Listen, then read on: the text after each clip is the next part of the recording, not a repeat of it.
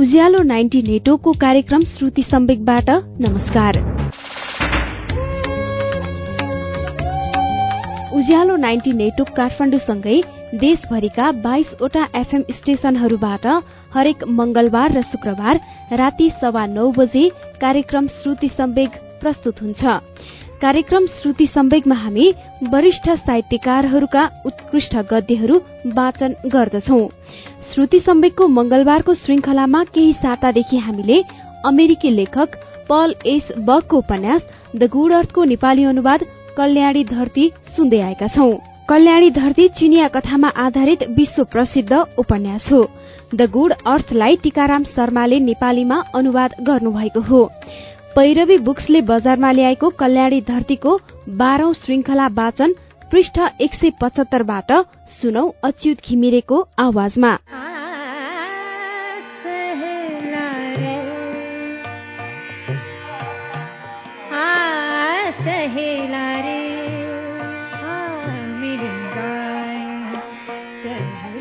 बालिकालाई उसले राम्ररी हेर्दा त्यो बलिन्द्र आँसु बगाइरहेकी रहेछ।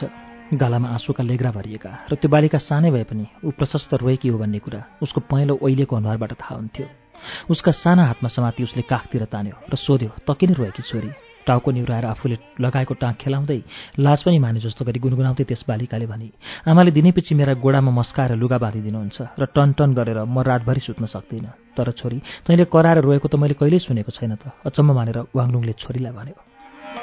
जन्म जन्मको सजन भूले अब के मिले सब चुरान जाए सहेलारी। बालिकाले सहजैसँग भनी, हो तपाईँको मन साह्रै कमलो छ अरे र मलाई त्यसरी दुखेको देख्दा भोभो नबाँध भनेर भन्न सक्नुहुन्छ अरे। यसो हुँदा तपाईँले मेरी आमालाई माया नगरेको जस्तै मेरो लोग्नेले पनि मलाई माया गर्दैन रे। यसै कारण म कराएर नरोएकी हुँ। यी सब कुरा त्यो बालिकाले कथा सुनाए झैँ नरोइकन भनेको सुनेर वाङलुङको मुटुमा सुइरो बिजे झैँ लाग्यो। बालिकाको आमाले छोरीसँग कुरा गर्दा बाबुले उसको माया गर्नुहुन्न भन्ने सुनाएकी रहेछ। उसले झटपट छोरीलाई भन्यो, तेरो लागि एउटा सुन्दर केटो छ अरे भन्ने आज सुनेको छु। अब कोइलीले यो काम ठिकठाक पारले कि भन्ने छ। बालिका टाउको निहुराएर हाँसी। ऊ बालिकाबाट किशोरी हुन तत्पर भइरहेकी थिए। त्यसै दिन बेलुका वाङलुङ भित्री कोठामा आएको बेला कोइलीलाई भन्यो, जाऊ र यो काम ठिक गर।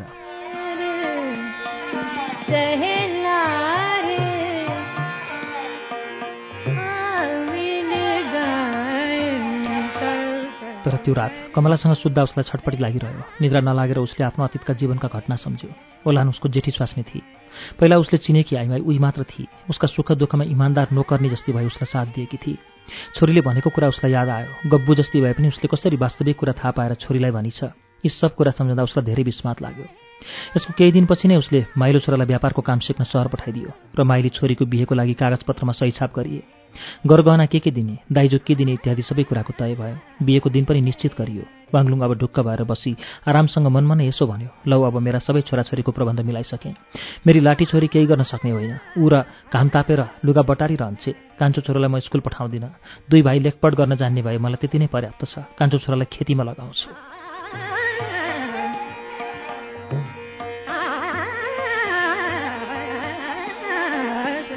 3 भाइ छोराहरूमा एउटा विद्वान, एउटा व्यापारी र अर्को किसान हुँदा उसलाई गर्व लाग्यो।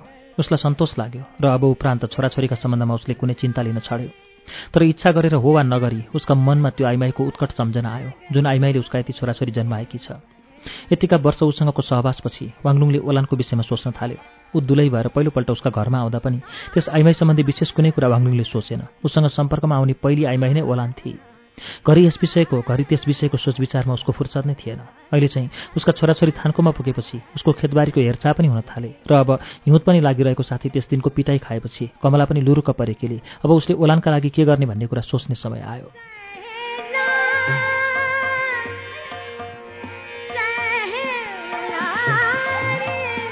वाङलुङले ओलानलाई हेऱ्यो। यसपटक उसलाई आफ्नी आइमाई भनेर ऊ नराम्ररी खङ्ग्रङ्ग जस्ती वा पहेँली भएकी भनेर होइन, तर कुनै अचम्मको आत्मग्लानीका साथ हेऱ्यो। ऊ दुब्ली भएकी थिए। उसको छालाको रङ फुङ्ग उडेको र पहेँलो थियो। ऊ काली नै थिए, तर झन् खेतमा काम गर्दा त छाला निकै रातो वर्णको फुस्रो भएको थियो। तर अचेल निकै वर्ष यतादेखि ऊ खेतमा गएकी थिइन। बाली काट्ने बेलामा कहिलेकाहीँ जान्थे। 2 वर्षदेखि यता त बाली काट्न पनि गएकी थिइन। छिमेकीहरूले तिमी यति धनी भएर तिम्रो स्वास्नी कसरी अझै खेतमा काम गर्छे भन्लान् भनेर उसले ओलानलाई खेतमा जान दिएको थिएन। तर पनि ओलानले घरमा बस्न किन मन्जुर गरी? अचेल ऊ किन बिस्तार बिस्तार मात्र हिँड्छे भन्ने कुरा पनि उसले सोचेको थिएन। कहिलेकाहीँ बिहान उठ्दा उसले ऐया पनि भनेको र आगो सल्काउन बस्दा पनि ऐया भनेको याद आयो। उसले त्यसो गर्दा वाङलुङले सोधेको पनि थियो, के भयो हँ? र यसरी सोद्धा ऊ चुप्प लाग्थे। अब उसलाई हेर्दा र उसको शरीरमा अनौठा गाँठागोठी भएर सुन्निएको देख्दा ऊ खिन्न भयो, तर खिन्न भएको आफैलाई थाहा भएन। मनमा नै उसले तर्क गर्यो, मैले उसलाई एउटी रखौटीलाई माया गरेको चाहिँ अवश्य माया गरिन, मान्छेले यसो गर्दैनन् पनि।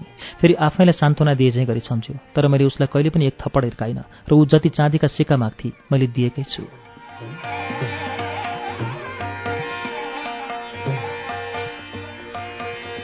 तर त्यो बालिका छोरीले भनेको कुरा उसले बिर्सन सकेन र यसले उसको मनमा दुःख लागिरह्यो। किन दुःख लाग्यो अझै ऊ बुझ्न सक्दैन, किनभने मन बाँधेर सोचेर ल्याउँदा अरू धेरै लोग्ने मान्छेहरूभन्दा ऊ धेरै असल लोग्ने हो भन्ने उसलाई लाग्छ।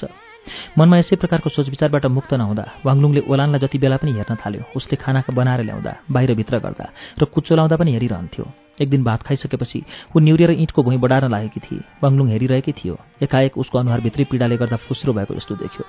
उसले मुख बाएर ऐया गरी र आफ्नो हातले पेट समाई, तर अझै पनि कुच्चो लाउँदै गरी जस्ती भएर निउरेकै थिए। उसले तुरुन्त सोध्यो, के भयो? यसो मुख उता फर्काएर नम्र आवाजमा जवाफ दिए, मेरो मुटु कलेजो पोल्ने पुरानै रोग हो। उसलाई हेरेकै गरेर सानी छोरीलाई बोलाएर भन्यो, कुच्चो समाएर बढार, तेरी आमालाई चन्चो छैन।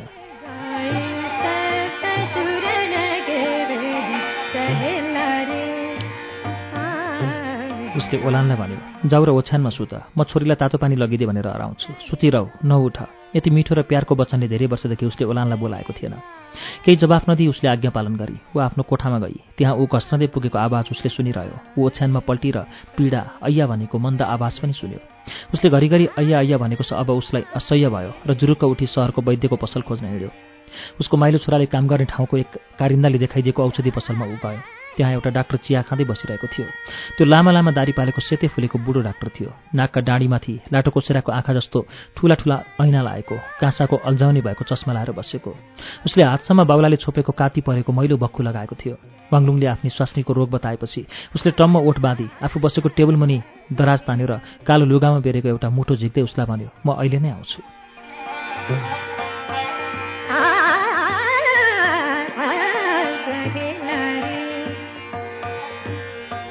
उनीहरू ओलानको कोठामा आउँदा उसलाई अलि निद्रा लागेको रहेछ। उसका माथिल्ला ओठमा र निधारका शीतका थोपा जस्ता पसिना आएका रहेछन्। बुढो डाक्टरले त्यो हेरेर टाउको हल्लायो। बुढो बाँदरका जस्ता खस्रा सुकेका हातले ऊ जाँच गर्न थाल्यो। उसले धेरै बेरसम्म ओलानको नाडी छामेर गम्भीरतापूर्वक टाउको हल्लाउँदै भन्यो, फियो बढेको छ, कलेजोमा रोग लागेको छ, उसको गर्भाशयमा मान्छेको टाउको जत्रै ठूलो ढुङ्गा जमिसकेको छ, पेट छिया भएको छ, मुटु मुस्किलले मात्र चल्दैछ र मुटुमा पनि किरा होलान् भन्ने कुरा स्पष्ट छ।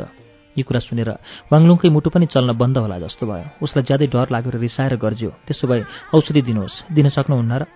ऊ कराएको सुनेर ओलानले आँखा खोलेर दुवैलाई हेरी। पीडाले गर्दा ऊ आधा बेहोस जस्ती थिए। के हो बुझिन। त्यसपछि बुढो डाक्टर भन्न थाल्यो, यो बडो अप्ठ्यारो रोग रहेछ, पुरै निको पार्ने जिम्मेवारी चाहिँदैन भने म 10 थान चाँदीका सिक्का लिन्छु र सेवनका लागि बाघको मुटु झारपातसँग सुकाएर राखेको, कुकुरको दाँतसँग उमालेर झोल पियाउनु भन्ने कागज दिन्छु। 500 चाँदीका सिक्का दिन्छौ भने म सम्पूर्ण निको पार्ने जिम्मेवारी लिएर इलाज गर्छु।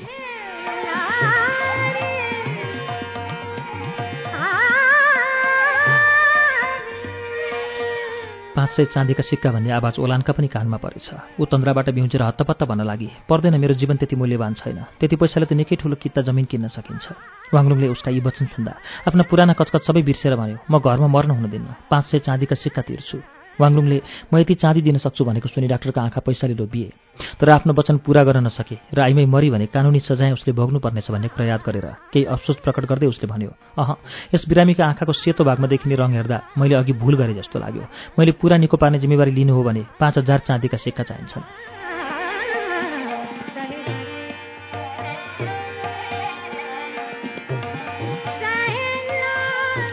वाङलुङले चुपचापसँग डाक्टरका मुखमा हेऱ्यो। त्यसको कुराले मनमा खेद लाग्यो। त्यति चाँदी जग्गा बेचे मात्र हुने र हाल उसँग त्यत्रो थिएन, तर जग्गा बेचेर पनि केही फाइदा हुन सक्ने थिएन, किनभने डाक्टरले आइमै मर्छे भन्ने कुरा मुखबाट निकालिसकेको छ। ऊ डाक्टरसँगै बाहिर निस्क्यो र 10 चाँदीका सिक्का उसलाई दियो। ऊ गइसकेपछि वाङलुङ अँध्यारो भान्सा घरमा गयो। त्यसै भान्सामा जीवनको अधिकांश भाग ओलानले बिताएकी थिए। आज ओलान त्यस कोठामा छैन, यसैले आफूलाई देख्ने पनि कोही छैन। ध्वाँसोले कालो भएको भित्तातिर ऊ फर्क्यो अनि धुरु धुरु रुन थाल्यो।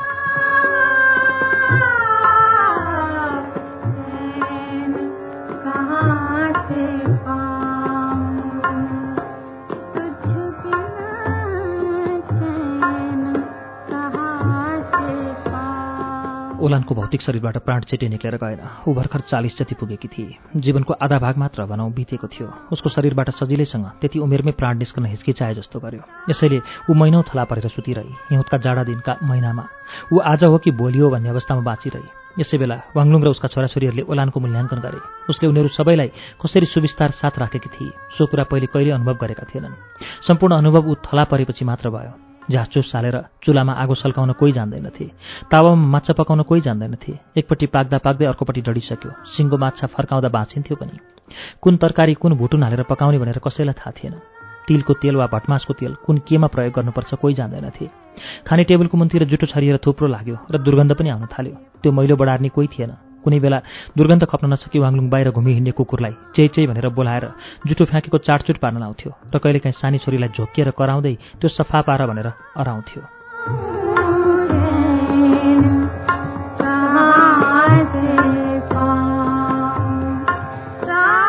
उता उसको बुढो बाबु अब हल्न चल भएर बस्थ्यो। ऊ पनि एउटा सानो नानी जस्तो थियो। स्याहार गरिरहनु पर्थ्यो। त्यो पनि आमा थला परेपछि केही अंशमा उसको कान्छो छोराले गर्यो। ओलान उसको टेवा टहल गर्न आउँदा नआउँदा उसले समस्या नबुझी बोलाउँथ्यो, कराउँथ्यो। त्यस बुहारीले किन चिया ल्याइन, किन तातो पानी ल्याइन, उसलाई उठाउने ओछ्यानमा सुताउने काममा ऊ किन आउन छोडी, सो सबै नबुझेर ऊ झर्कन थाल्यो, गनगन गर्न थाल्यो। केटाकेटीले झैँ चियाको फुरू भुइँमा पछार्न थाल्यो। एक दिन वाङलुङले उसलाई डोर्याउँदै लगेर ओलानको कोठामा पुर्यायो। राम्रो आँखा नदेखे पनि बुढाले निहालेर हेऱ्यो। बुहारी ओछ्यान परेको अवस्था अब बुझ्यो। यस्तो भएको थाहा पाएपछि बुढो पनि त्यहीँ बसेर रुन थाल्यो। केही कुरा नबुझ्ने अब त्यहाँ लाठी मात्र थिए। ऊ हाँसिरहन्थे, हाँस्दै लुगा बटारिरहन्थे। त्यसको सेवा टहल पनि कसै न कसैले गर्नुपर्थ्यो। राति त्यसलाई ओछ्यानमा ल्याएर सुताउनु, त्यसलाई खाना खुवाउनु, बिहान लगेर चौरमा घाममा राख्नु, फेरि पानी पर्यो भने भित्र ल्याउनु, यी सब सेवा टहल त्यस लाठीको लागि गर्नै पर्थ्यो। कहिलेकाहीँ वाङलुङ पनि बिर्सन्थ्यो, अरूले पनि बिर्सन्थे। एकपल्ट बेलुका कसैले पनि त्यसलाई भित्र ल्याएनछन् र हिउँदको जाडामा रातभरि कामदै बसिछ। बिहान उज्यालो हुँदा ऊ आइ उही गर्दै चिच्याएर पो थाहा भएछ। वाङलुङ छोराछोरीदेखि खुब रिसायो। कस्तो आफ्नै भाइ बहिनीले पनि लाठीका माया नगरेको भनी उसले झपार्यो। तर उसलाई दया पनि लाग्थ्यो। यस्ता साना छोराछोरीले आमाले गरेको सम्पूर्ण काम कसरी भ्याउन सक्लान् भन्ने सहानुभूति भएर उसले तिनीहरूलाई साह्रै हकारेन पनि। त्यस दिनदेखि बिहान बेलुका सधैँ लाठीको हेरचाह आफैले गर्यो। पानी पर्यो, हिउँ पर्यो वा चिसो हुरी बतास चल्यो भने उसले त्यसलाई भित्र लैजान्थ्यो र चुलाको छेउमा भुङ्ग्रो तताएर न्यानो पारिराख्थ्यो।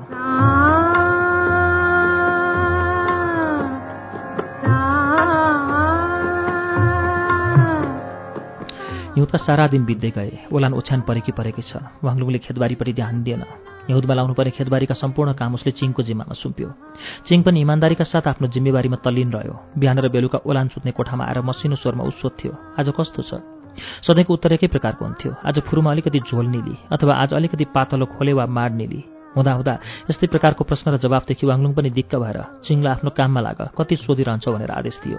सारा हिउँदका जाडा यसरी नै बिते। वाङलुङ उसको ओछ्यानको छेउमा हरदम बसिरहन्थ्यो।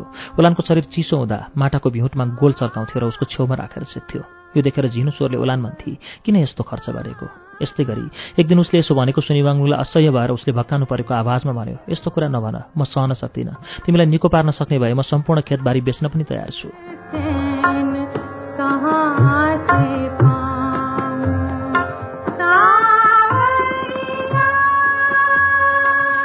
यो सुनेर ओलानले मन्द मुस्कान गरी र स्यास्या गर्दै भने, होइन त्यो गर्नुहुन्न, आखिर म बाँच्दिनँ र म मरे पनि मेरो जग्गा त रहन्छ नि। तर ऊ मर्ने कुरा सुन्दा वाङलुङलाई असह्य हुन्थ्यो र ओलानले यसो भन्ने बित्तिकै ऊ जुरुको उठेर बाहिर गयो। जे होस् अब ओलान बाँच्दिन भन्ने धारणा उसमा पक्का बसिसकेको थियो र आफ्नो कर्तव्य पुरा नगरी हुन्न भन्ने पनि जान्दथ्यो। ऊ मुर्दा हाल्ने बाकस बनाउने सिकर्मी कहाँ सहर गयो र त्यहाँ तयार रहेका बाकसहरू राम्ररी हेऱ्यो। आखिर उसले एउटा गरौँ कडा काठले बनेको बाकस मन परायो।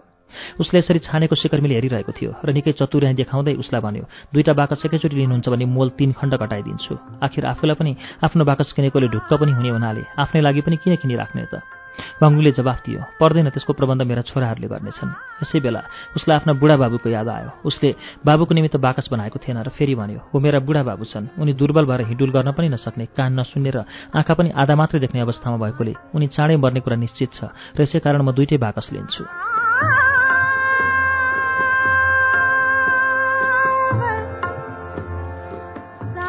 त्यसपछि सिकर्मीले फेरि राम्ररी कालो रङ लगाएर ती बाकसहरू वाङलुङकै घरमा पुर्याइदिने काम जिम्मा लियो। घर गएर वाङलुङले आफूले जे काम गर्यो सो ओलानलाई सुनायो। मृत्युको समयका लागि प्रबन्ध भएकोले ओलान पनि खुब खुसी भई।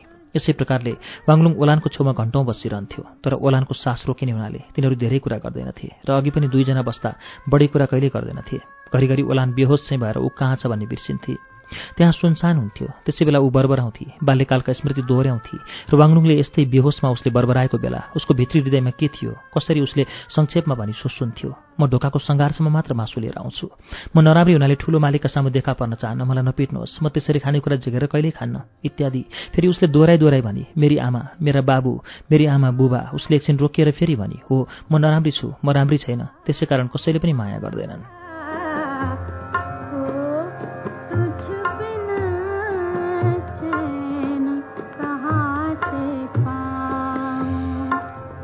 यो पहिलो वाक्य सुन्दा वाङलुङलाई असह्य भयो। उसले स्वास्नीको हात समात्यो र सुमसुमायो। ठूला ठूला खस्रा हात, ती हात अघि नै मरिसकेको मानिसका जस्ता कक्रिएका थिए। वाङलुङ चकित भएर सोच्न थाल्यो, कठैबरा भन्न थाल्यो। बेहोसमै भए पनि उसले भनेका कुरा साँचा थिए।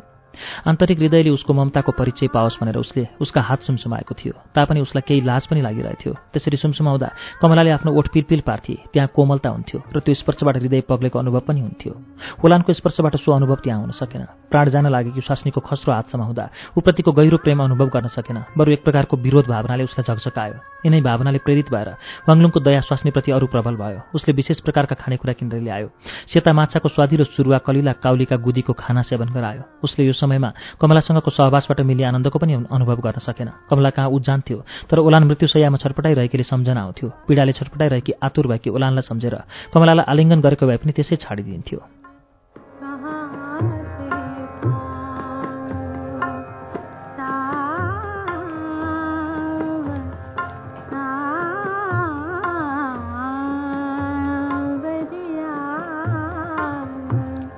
कहिलेकाहीँ ओलान होसमा आउँथी र यसो उसो गरेर एकपल्ट कोइलीलाई बोलाइदेऊ भनी। वाङलुङलाई पनि अचम्म लागेर किन हो भनी त्यस आइमाईलाई बोलाएपछि ओलानले थरथर काम्दै आफ्नै पाखुरामा टाउको अड्याएर बडो साफ शब्दमा भन्न थाली, हेर, त बुढो मालिकको ढोकामा सेवा गरी बसेकी थिइस्, तँलाई सबैले राम्री भन्थे, तापनि त अझ कमारी नै छस्, अनि म चाहिँ बिहे गरी कुनै मान्छेकी स्वास्नी भएँ, छोराछोरी पाएँ। यो सुनेर कोइली रिसाएर केही भन्न मात्र आँटेकी थिए। वाङलुङले उसलाई यसको होस छैन, के भनी अचेत अवस्थामा भने के हो भनेर सम्झाउँदै बाहिर लिएर गयो। उसलाई पठाएर वाङलुङ भित्र आउँदा ऊ त्यसरी नै आफ्नो हातमा टाउको अडाइरहेकी थिए र फेरि उसलाई यसो भनी, म मरेपछि त्यो आइमाई पनि त्यस मालिकनी दुवै मेरा कोठामा नआउन्, मेरा कुनै सामान तिनीहरूले छुन नपाउन्, छोए भने मेरो प्रेत यहाँ पठाएर म सराप्नेछु। त्यसपछि ऊ फेरि बेहोस भएर निदाई। उसको तकियामा टाउको लत्रियो।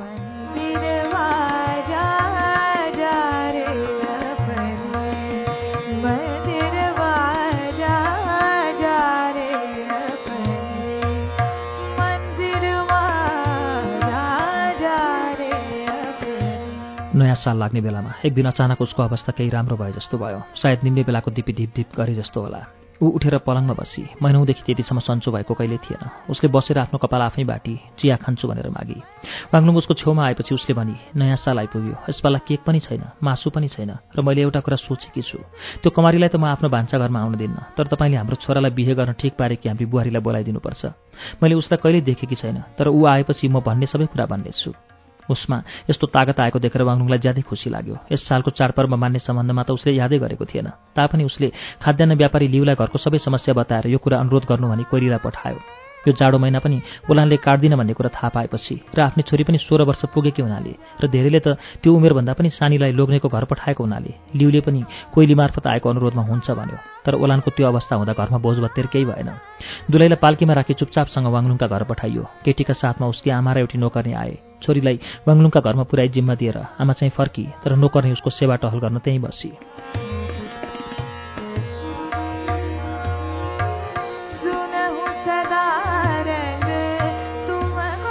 अब एउटा कोठाबाट वाङलुङका छोराछोरी अन्यत्र सारिए र त्यो कोठा नयाँ दुलैका लागि ठिक पारियो। गर्नुपर्ने प्रबन्ध राम्ररी मिलाइयो। वाङलुङ त्यो सुसारी केटीसँग बोल्दैन थियो। यहाँको संस्कार नै यस्तै थियो। तर उसले झुकेर अभिवादन गर्दा भद्र तरिकाले वाङलुङ आफ्नो टाउको हल्लाएर अभिवादन स्वीकार गर्थ्यो।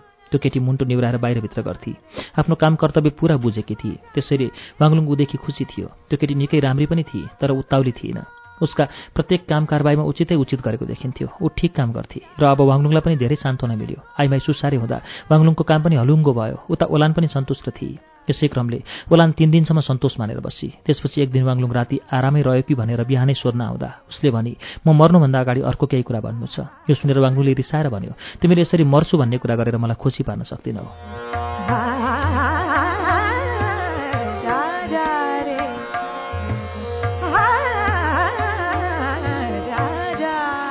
बिस्तारै अलिअलि मुस्कुराउँदा त्यो अलिअलि मुस्काएको रेखा आँखासम्म नपुगी त्यसै बिलायो। उसले भनी, बाँच्नलाई म अवश्य बाँच्दिनँ, मेरो प्राण मात्र भित्र अल्झिरहेको छ, तर मेरो जेठो छोरो घर नआउन्जेल म मर्दिनँ। उसलाई मलाई मन परे कि यो केटीलाई जबसम्म छोरो आएर बिहे गर्दैन तबसम्म म मर्दिनँ। मेरो निमित्त यसले तातो पानी तताएर ल्याउँछे, मेरो मुखभरि पसिना आउँदा पुछिदिन्छे, मुख धोइदिन्छे। म त अवश्य मर्छु, तर मेरो छोरो घर आइपुग्नुपर्छ। मर्नुभन्दा अघि छोराले यस केटीलाई बिहे गर्नुपर्छ। अब तपाईँको पनि नाति हुनेछ, बुढा ससुराको पनाति हुनेछ भन्ने निदो भएपछि म शान्तिले आँखा चिम्लन पाउँछु। बिरामी हुँदा त परै जाओस्। ऊ स्वस्थ हुँदा पनि यति धेरै शब्द एकैचोटि उसले कमै बोलेको हुँदो। यति डरो गरी उसले धेरै महिनादेखि बोल्न सकेकी पनि थिइन। उसले यस्तो स्पष्ट र जोसिलो बोली बोलेर आफ्नो इच्छा प्रकट गरेकीमा वाङलुङलाई पनि फुर्ती आयो र जेठो छोराको बिहे धुमधामसँग गर्नलाई केही समय पर्खने विचार गरेको थियो। तापनि ओलानको इच्छा पूरा गरिदिने निर्णय गर्यो। उज्यालो मुख लगाएर उसलाई प्रोत्साहन दिँदै वाङलुङले भन्यो, हुन्छ लौ, आजै ठुलो छोरोको ठेगाना पत्ता लगाएर घरमा बोलाएर ल्याउनलाई म दक्षिणतिर मान्छे पठाउँछु, उसको बिहे गरिदिउँला। तर तिमीले पनि अब बल गर्छु, मर्ने कुरा गर्दिन, म फेरि निकै हुन्छु भनेर मलाई भरोसा दिनु पर्यो। तिमी नहुँदा यो घर पशु बस्ने ओढार जस्तो हुनेछ। उसलाई खुसी पार्नलाई उसले यो कुरा गर्यो अनि ऊ खुसी भई। त्यसपछि ऊ बोलिन, आँखा चिम्म पारेरै सुती, तर उसको मुखमा खुसीको मुस्कान स्पष्ट झल्कन्थ्यो।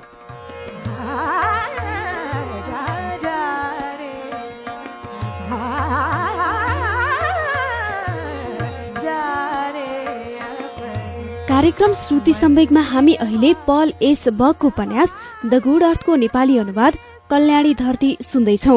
उपन्यासको वाक्यांश केही बेरमा वाचन हुनेछ, उज्यालो सुन्दै गर्नुहोला।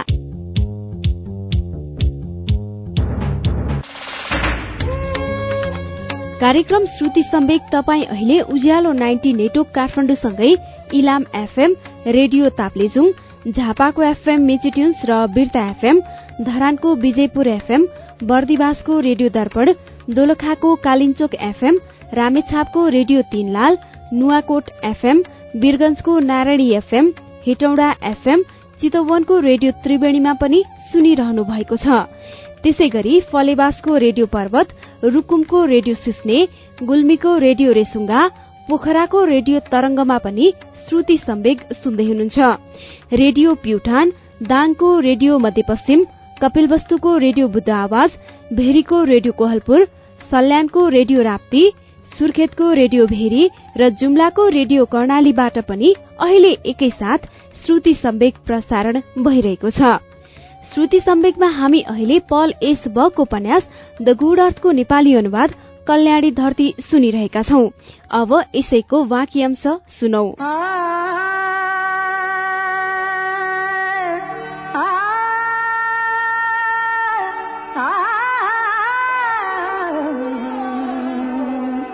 रंगी सारी गुलाबी चुनरिया रे, रंगी सारी गुलाबी। वाङलुङले तुरुन्तै मान्छे पठायो र उसलाई यसो भनी हरायो, तिम्रो ठूलो मालिकलाई आमा अन्तिम अवस्थामा छन् र छोरालाई भेट्न र छोराको बिहे भएको हेर्न लालायित भएर बाँचिरहेकी छन्। यति गरेपछि मात्र उनलाई शान्ति हुनेछ भन्नु। मेरी र उसकी आमाको माया छ भने र घरको पनि वास्ता छ भने त्यहाँ भात खाएर यहाँ चुक्न आउनु, एक निमेष ढिलो नगर्नु र आजको 3 दिनमा म यहाँ भोज भात तयार गरेर राख्छु। इष्टमित्रलाई निम्ति आउँछु र उसको बिहे त्यसै दिन हुनेछ। वाङलुङले यसै प्रकारले तयार पनि गरायो। उसले कोलीलाई असलभन्दा असल खाना तयार पार्न आदेश दियो। उसलाई सघाउन त्यो ठूलो चिया पसलबाट भान्चीहरू ल्याउन लगायो र चाँदीका सिक्का उसका हातमा ओइराउँदै भन्यो, त्यस ठूलो घरमा छँदा यस्तो प्रकारको महोत्सवमा जसरी बन्दोबस्त हुन्थ्यो उसै गर, चाहिए जति चाँदी अरू पनि जति चाहिन्छ ल्याऊ। ऊ गाउँमा गयो र चिनेजानेका सम्पूर्ण लोग्ने मान्छे स्वास्नी मान्छे सबैलाई निम्ता दियो। फेरि शहरमा गएर उसले चिया पसलमा अन्नको बजारमा जसलाई चिनेको थियो निम्तो दियो। उसले आफ्नो काकालाई भन्यो, भन्नुहोस् काका, मेरा छोराको बिहेमा तपाईँका साथीहरू, तपाईँका छोराका साथीहरू कसलाई बोलाउँ, भन्नुहोस् म बोलाउँछु।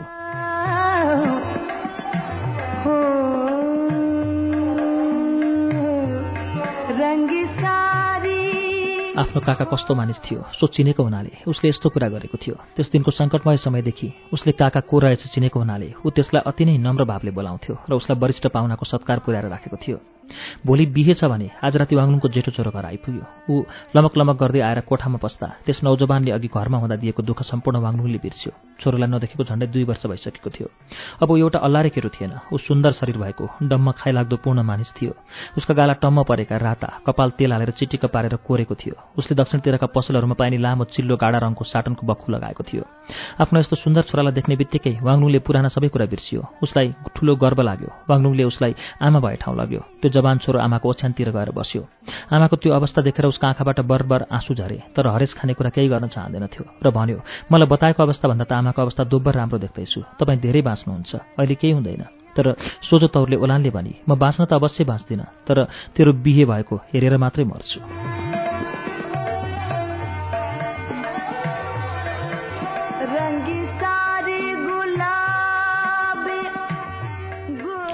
बिहे हुने केटीलाई उसको दुलाहाले हेर्न नहुने रीति भएकाले कमलाले उसलाई भित्री कोठामा लगेर सिँगार्ने काम गर्ने भई। यो कामका निमित्त कमला, कोइली र वाङलुङको काकाकी स्वास्नीभन्दा जान्ने अरू कोही थिएनन्। बिहे हुने दिन बिहानै यी तीनजना आइमाईले उसलाई राम्ररी नुहाई कपालदेखि गोडासम्म सफा पारे।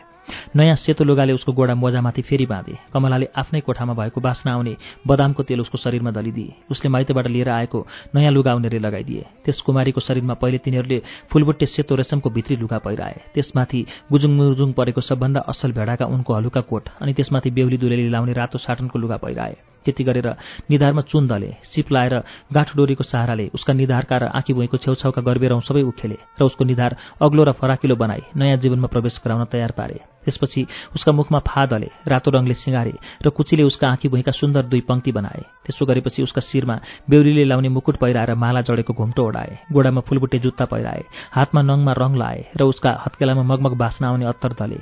यस प्रकारले उनीहरूले बेहुली सिँगारे। सिगारुन्जेल बेहुली चुप बसी, तर बेला बेलामा अन्कनाउँथी, लाज मान्थी। सबै दुलैहरू प्राय यसै गर्छन्।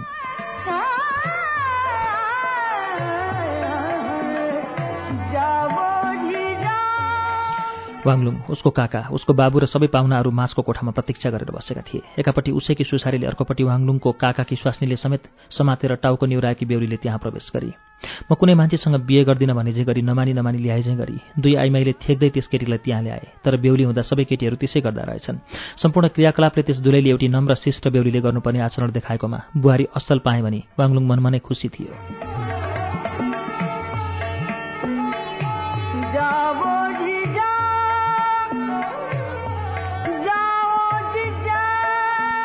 त्यसपछि वाङलुङको जेठो छोरोले त्यहाँ प्रवेश गर्यो। दुलाले लाउने रातो बख्खु र त्यसमाथि कालो ज्याकेट उसले पहिरेको थियो। उसको भर्खर दारी बनाएको चिल्लो र चट्ट कपाल कोरेको अनुहार थियो। उसका पछि उसका दुई भाइ आए। आफ्ना सुन्दर छोराहरूको ताती देख्दा वाङलुङलाई हुनसम्मको गर्व भयो। यिनी छोराहरूले उसको भावी क्रियाकलाप सम्हालेर लानुपर्ने थियो। बुढाले अहिलेसम्म के हुँदैछ बुझेको थिएन। कराएर भनेको एक दुई कुरो बाहेक अरू केही सुन्दैन थियो। अहिले पो के हुँदैछ बुढाले बुझ्यो र थोते मुखले हाँस्दै खुसी भएर दोहोराई तेराई भन्न थाल्यो, ओहो बिहे पो रहेछ। बिहे भनेपछि छोराछोरी हुने भए अनि त्यसपछि नाति नातिनाहरू। बडो खुसी भएर खुब मजासँग हाँस्न थाल्यो। बुढो रमाएको देखेर पाहुनाहरू पनि सबै हाँसे। आज ओलान पनि थलाना परेकी भए कति रमाइलो दिन हुँदो हो भन्ने वाङलुङ सोच्न थाल्यो।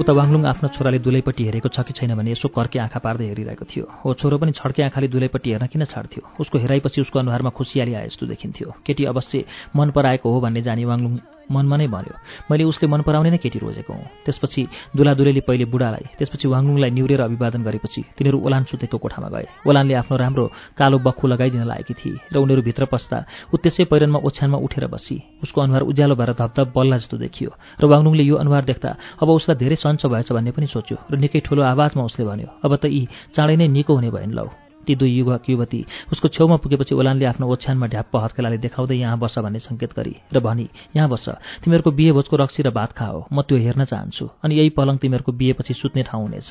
म त अब चाँडै सकिन्छु र मेरो शरीर यस ठाउँबाट बाहिर निकालिनेछ।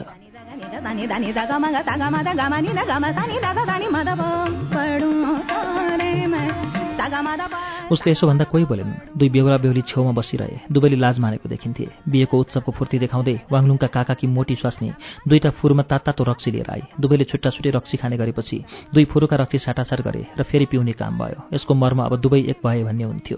फेरि दुवैले फुरुमा भात खाए र त्यो भात पनि फेरि मिसाएर खाए। यसले पनि दुवै एक प्राण भएको सङ्केत गर्यो। यस प्रकार तिनीहरूको बिहे सम्पन्न भयो। त्यसपछि उनीहरूले निहुरेर ओलानलाई अभिवादन गरे अनि वाङलुङलाई पनि फेरि निहुरेर अभिवादन गरेपछि बाहिर निस्केर सबै पाहुनाहरूका सामु गई निहुरेर अभिवादन चढाए। अब खानपिन सुरु भयो। कोठा र आँगनहरू सबै टेबुलले भरिभराउ थिए। मिठा मिठा खानेकुराको बास्ना फैलिएको थियो। खुसियालीमा पाहुनाहरू सबै हाँसिरहेका थिए। पाहुनाहरू टाढा टाढाबाट आएका थिए। तीमध्ये धेरैको अनुहार त वाङलुङले कहिले देखेको पनि थिएन। यस्तो धनी मान्छेको घरमा घरको भोजभतेर खाने मौका चुकाउनुहुन्न भनेर नबोलाइएका मानिसहरू पनि त्यहाँ जम्मा भएका थिए। भोजन तयार गर्न कोइलीले सहरबाट भान्सीहरू ल्याएकी थिए। किसानको भान्सामा तयार हुन नसक्ने अनेक प्रकारका मिष्ठान्न तयार भएकाले सहरका सिपालु भान्सीहरूको आवश्यकता थियो। सहरबाट टोकरीका टोकरी तयारी खाना पनि ती सहरका सिपालु भान्सीहरूले लिएर आए। त्यहाँ ल्याएर तताउने काम मात्र हुन्थ्यो। ती सहरका भान्सीहरू काती परेकै लुगा लाएका भए पनि आफ्नो बाहिरबाट बेरेका लुगाका सान देखाउँदै फुर्तीसाथ यता र उता गर्थे। सबैले पेटभरि खाए, घाँटीसम्म आउन्जेल खाएर पेटमा अटाएसम्म पिएर आनन्द मनाए।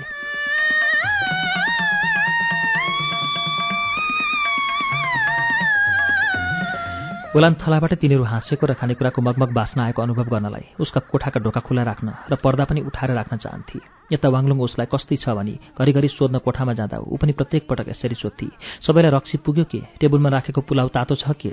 बोसो र चिनी पुलाउमा पुग्ने गरी हालिएको थियो के? 8 प्रकारका फल ठिक प्रकारले सबैलाई पुर्याइयो के? उसले भनेझै गरी सबै कुरा ठिकठिकसँग बन्दोबस्त भएको छ भन्ने कुरा वाङलुङले उसलाई सुनाएर ढुक्क पारेपछि ऊ निकै सन्तुष्ट भई सुतिरहे। खानापिना सकिएपछि पाहुनाहरू सबै आफ्ना घर गए। रात पर्यो। उमङ्ग उत्साहको हल्ला शान्त भएपछि ओलानलाई पनि शून्य लाग्यो। शरीरमा शिथिलता आयो। उसले आज बिहे भएका दुवै दुलादुलैलाई छेउमा बोलाएर भनी, अब मलाई सन्तोष भयो। उता जे जसो होला, तिमीले तिम्रा बुबाको र बुढाबाजेको हेरचाह गर्नु छोरा, अनि छोरी जस्ती मेरी बुहारी, तिमीले चाहिँ तिम्रो लोग्नेको ससुराको राम्रो टहल गर्नु। त्यसपछि ऊ त्यहाँ आँगनमा बसिरहेकी त्यस लाटीको स्याहार गर्नु। त्यसपछि तिमीहरूले स्याहार गर्नुपर्ने अरू कोही पनि छैन।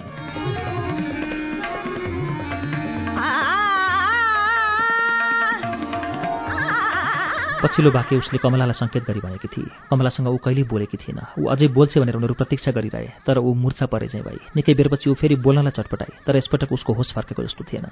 ऊ कहाँ छ यो कुरा उसलाई थाहा नभए जस्तो थियो। छेउमा को छन् सो पनि थाहा भएन। टाउको तकियामाथि यताउति लडाउँदै आँखा चिम्म पारेको पारे ऊ बरबराउन थाली। ऊ म नराम्री भए पनि मैले छोरा जन्माएँ, म कमारी भए पनि मेरो घरमा छोरो छ। एकछिनको निस्तब्धतापछि उसले फेरि अचानक भने, मैले सेवा गरे जस्तो गरेर उसले कसरी उनलाई खानपिन गराउली? राम्री मात्र भएर के गर्नु? उनको छोरा त्यसले जन्माउन सकिन।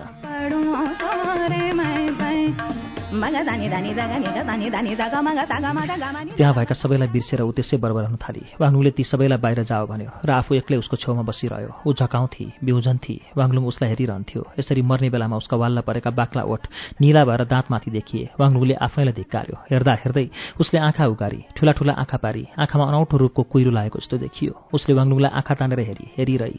यो मान्छे को होला भनेर चकित भएर हेरेको जस्तो देखिन्थ्यो। टाउको तकियाबाट लत्रक्क उता लथ्रियो। ऊ थर्र कामी र उसको प्राण गयो। बाहें डाल के बाहों में दिल तोड़ने वाले देख के चल, हम भी तो पड़े हैं राहों में, हम भी तो पड़े हैं। ओलानको प्राण गएपछि वाङलुङ फेरि उसको छेउमा जान सकेन। उसलाई असह्य भयो। उसले काका किश्वासीलाई बोलाएर माटो दिनुको अघि शरीर नुहाइदिनुपर्ने काम गर्न हरायो।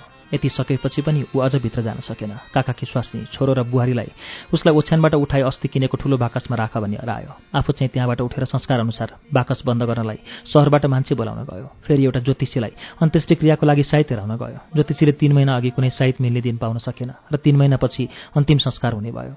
वाङलुङले साइत हेर्नेलाई दक्षिणा दिएर उस सहरको एउटा गुम्बामा गयो। त्यहाँ गुम्बाको लामासँग तिर्नुपर्ने पैसाको चाँचो मिलाई त्यो मृत शरीर राखेको बाकस त्यसै गुम्बाको एक छेउमा 3 महिनासम्म राख्ने प्रबन्ध गर्यो। आफ्नो आँखाको सामुन्ने त्यो लास 3 महिनासम्म घरमै राख्ने कुरा उसलाई असह्य थियो।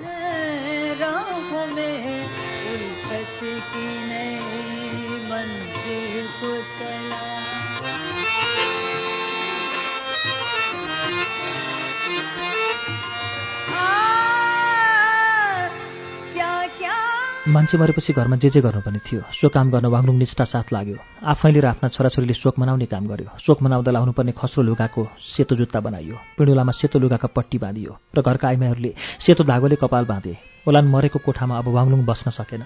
सबै सामानहरू उसले कमला सुत्ने भित्री कोठामा सार्यो र जेठो छोरालाई भन्यो, जुन कोठामा तेरी आमा बस्ती त्यहीँ ऊ मरी पनि। त्यसै कोठामा तँलाई पेटमा बोकी जन्माई, त्यही कोठामा तँ बुहारीसँग गएर बस र त्यहीँ तिमीहरू आफ्ना छोरा जन्माओ। ती दुई पनि खुसी साथ त्यो कोठामा सरे। शामिल कर लो मेरे मासूम गुनाहों में। जुन घरमा मृत्युले प्रवेश गर्छ त्यो घर त्यसले सितिमिति छाड्दैन भने चाहिँ भयो। ओलानको अररिएको लास बाकसमा हालिरहेको वाङलुङको बुढो बाबुले देखेपछि ऊ ज्यादै विरक्तिएको थियो। एक दिन बेलुका ऊ आफ्नो ओछ्यानमा गएर सुत्यो। बिहानै वाङलुङकी कान्छी छोरी बुढाको लागि चिया लिएर आई। बुढाका बोकेदारी जिङ्रिङ्ग ठाडो परेका र टाउको ढलेको थियो। बुढो मरिसकेको रहेछ।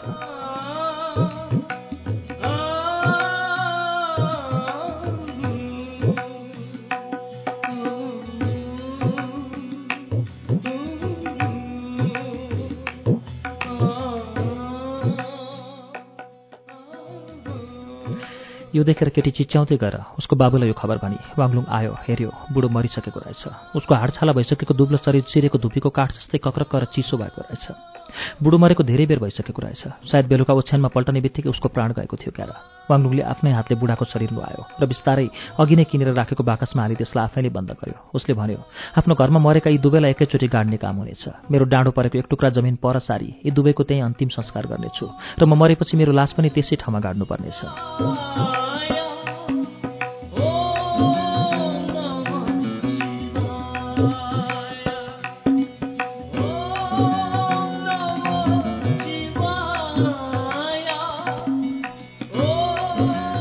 वाङलुङले जे सोच्यो त्यसै गर्यो। बाबुको लास राखेको बाकस बन्द गरेर दुई मेच जोडी बीच कोठामा राख्यो र साइतको दिनसम्म त्यो लास त्यहीँ रहने भयो। मरेकै भए पनि वाङलुङलाई बाबु छेउमा भए जस्तो आश्वासन हुन्थ्यो। आफू बाबुकै छेउमा बसेको अनुभव उसलाई हुन्थ्यो। ऊ बाबुको माया गर्थ्यो। बाबुप्रति उसको ठूलो श्रद्धा भए पनि उसको मृत्युमा उसलाई त्यस्तो विषाद भएन। बुढो पुरा उमेर पुगेर मरेको र धेरै वर्ष त अधमरो भई बाँचेकोले मृत्यु आउनु स्वाभाविक थियो। सायद हेर्नेले तोकेको दिन आइपुग्यो। त्यसबेला मध्य वसन्त थियो। वाङलुङले ताओ सम्प्रदायका धर्मगुरुहरू बोलायो। तिनीहरू आफ्नो पहेँलो वस्त्र लगाएर आए। तिनका लामा लामा केस टाउकोमाथि जुरो पारेर बाँधेका थिए। फेरि गुम्बाबाट बौद्ध धर्मावलम्बी लामाहरूलाई पनि उसले बोलायो। तिनीहरू पनि गाढा फुस्रा बक्खु लाएर आए। तिनका कपाल मुडिएका थिए र शरीरमा 9 पवित्र दाग थिए। ती लामाहरूले रातभरि ढ्याङ्ग्रो बजाउँदै दुवै मृतदेहका लागि मन्त्र पढे। उनीहरूले मन्त्र जपेर विश्राम गर्दा वाङलुङ उनीहरूका हातमा चाँदीका सिक्का राखिदिन्थ्यो। यसरी केही सास फेर्नका लागि मात्र उनीहरूले थोरै समयका लागि विश्राम लिँदै फेरि मन्त्र जप्दै रात बिताए।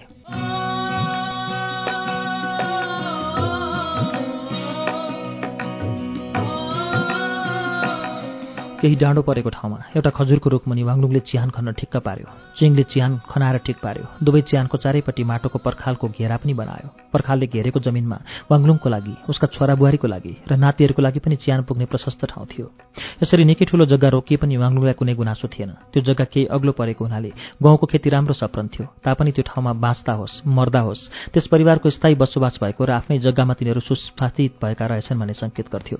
लामाहरूले रातभरि मन्त्र पढेर बिहान भएपछि वाङलुङले मर्दा पर्दा अफसोस जनाउने सेतो खस्रो बक्खु लगायो। यस्तै प्रकारले वस्त्र उसले काकालाई, काकाको छोरालाई, आफ्ना सबै छोराहरूलाई, बुहारी र छोरीहरूलाई पनि तयार पार्यो र लाउन दियो। उसले सहरबाट पाल्की मगायो। एउटा साधारण र गरिब मान्छेको परिवार मात्र हिँडेर मलामी जाने हुनाले सबैको लागि पाल्की मगाएको थियो। उसलाई मान्छेले बोकेर लगेको उसको निमित्त जीवनमा पहिलो पटक थियो। ओलानको लासको ठिक पछाडि उसको पाल्की थियो।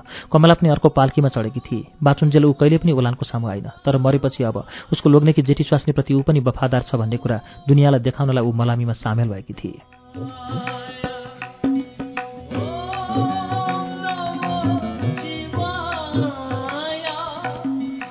उसले काकाकी स्वास्नी र उसको छोरा समेतलाई पाल्कीको प्रबन्ध गरी अफसोस मनाउँदा लाउने खस्रो लुगा समेतको बन्दोबस्त गरेको थियो। अरू त के, त्यो सापे लाठीलाई समेत सेतो लुगा पहिराएर पाल्कीमै चढाएर राखेको थियो। अरू रुन्थे, बिलाप गर्थे भने त्यो लाठी चाहिँ त्यसै अल्मलिएर खितिती हाँस्थे। यसरी बिलाप गर्दै रुँदै तिनीहरू चिहानमा पुगे। पछि चिङ र उसका मजदुरहरू सेतो लुगा लगाएर मलामीमा सामेल थिए। त्यहाँ पुगेर वाङलुङ दुई चिहानको माझमा उभियो। गुम्बाबाट ल्याइएको ओलानको लासभन्दा बुढाको लासको संस्कार पहिला गर्नुपर्ने थियो। वाङलुङ खडा भएर हेरिरह्यो। उसका आँखामा आँसु थिएनन्, तर अरू चाहिँ बिलाप गर्दै रोइरहेका थिए। अरू चाहिँ बिलाप गरेर ऊ रोएन। आँखा चिसा थिएनन्। उसले धैर्य गरेको थियो। जो हुने भइगयो। रोएर हुने हुनामी टार्न सकिँदैन। फेरि उसले गर्नुपर्ने कर्तव्य पनि सबै गरिसकेको थियो।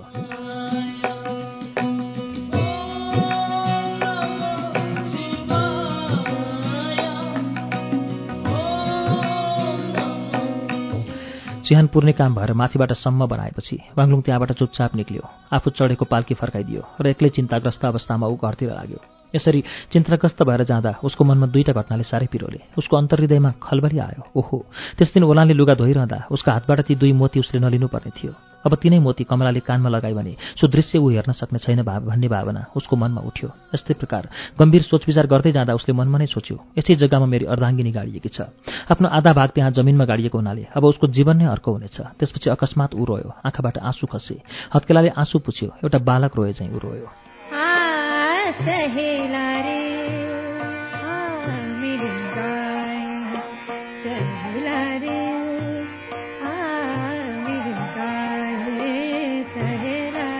चिन्ताका वाङलुङ बिहेको भोजभत्ते र अन्त्येष्टि क्रियाहरूमा ज्यादै व्यस्त रहेकोले बाली कस्तो भयो इत्यादि कुरामा ध्यान पटक्कै गएको थिएन।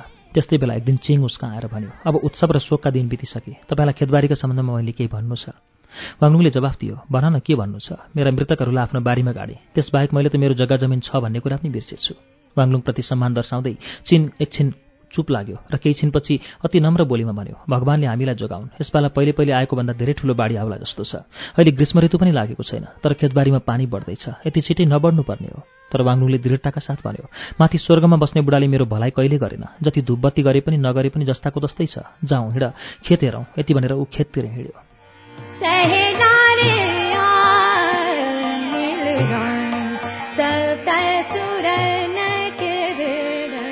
चिङ कातर र धर्मभिरू मानिस थियो। दिनदशाले जे जस्तो गराए पनि वाङलुङले झैँ भगवानलाई दोषारोपण गर्न ऊ आँट गर्दैन थियो। ऊ भगवानको जो इच्छा भन्दै बाढी र खडेरीलाई सहिष्णुताका साथ ग्रहण गर्थ्यो। वाङलुङको त्यस्तो भावना थिएन। ऊ खेतमा गयो, ठाउँ ठाउँको परीक्षण गर्यो। चिङले भने जस्तै माटो भिजेर पानी निक्लिरहेको थियो। उसले त्यो ठूलो मालिक वाङबाट किनेको नाला छेउको जग्गाको माटोमा बाहिरै पानी आइरहेको थियो। खेत झण्डै ताप भइसकेकाले त्यहाँको गहुँको बाली पहेँलो हुँदै मर्दै थिए। नहर ताल जस्तो देखिन्थ्यो र कुलाहरू नदी चाहिँ बगिरहेका थिए। तीव्र गतिले बगेको पानीमा कहीँ भुमरी परेको, कहीँ घुमाउने दह भएको थियो। यसपाला ग्रीष्म ऋतु पनि नआउँदै वर्षा सुरु नहुँदै यस्तो बाढीको लक्षण आएको कुनै अनभिज्ञ व्यक्तिले पनि अन्दाज लाउँथ्यो र त्यो साल भयङ्कर बाढीको प्रकोप भएर मानिसहरू भोकले मर्ने रहेछन् भन्ने कुरा सहजै अनुमान लगाइन्थ्यो। वाङलुङ आफ्नो खेतमा यता र उति दौड्यो। उसको छाया जस्तै भएर चिङ पनि पछि पछि दौड्यो। कुन जग्गामा पानी भरिँदा भरिँदै धान रोपिहाल्न सकिने रहेछ भन्ने निरीक्षण पनि दुवैले गरे।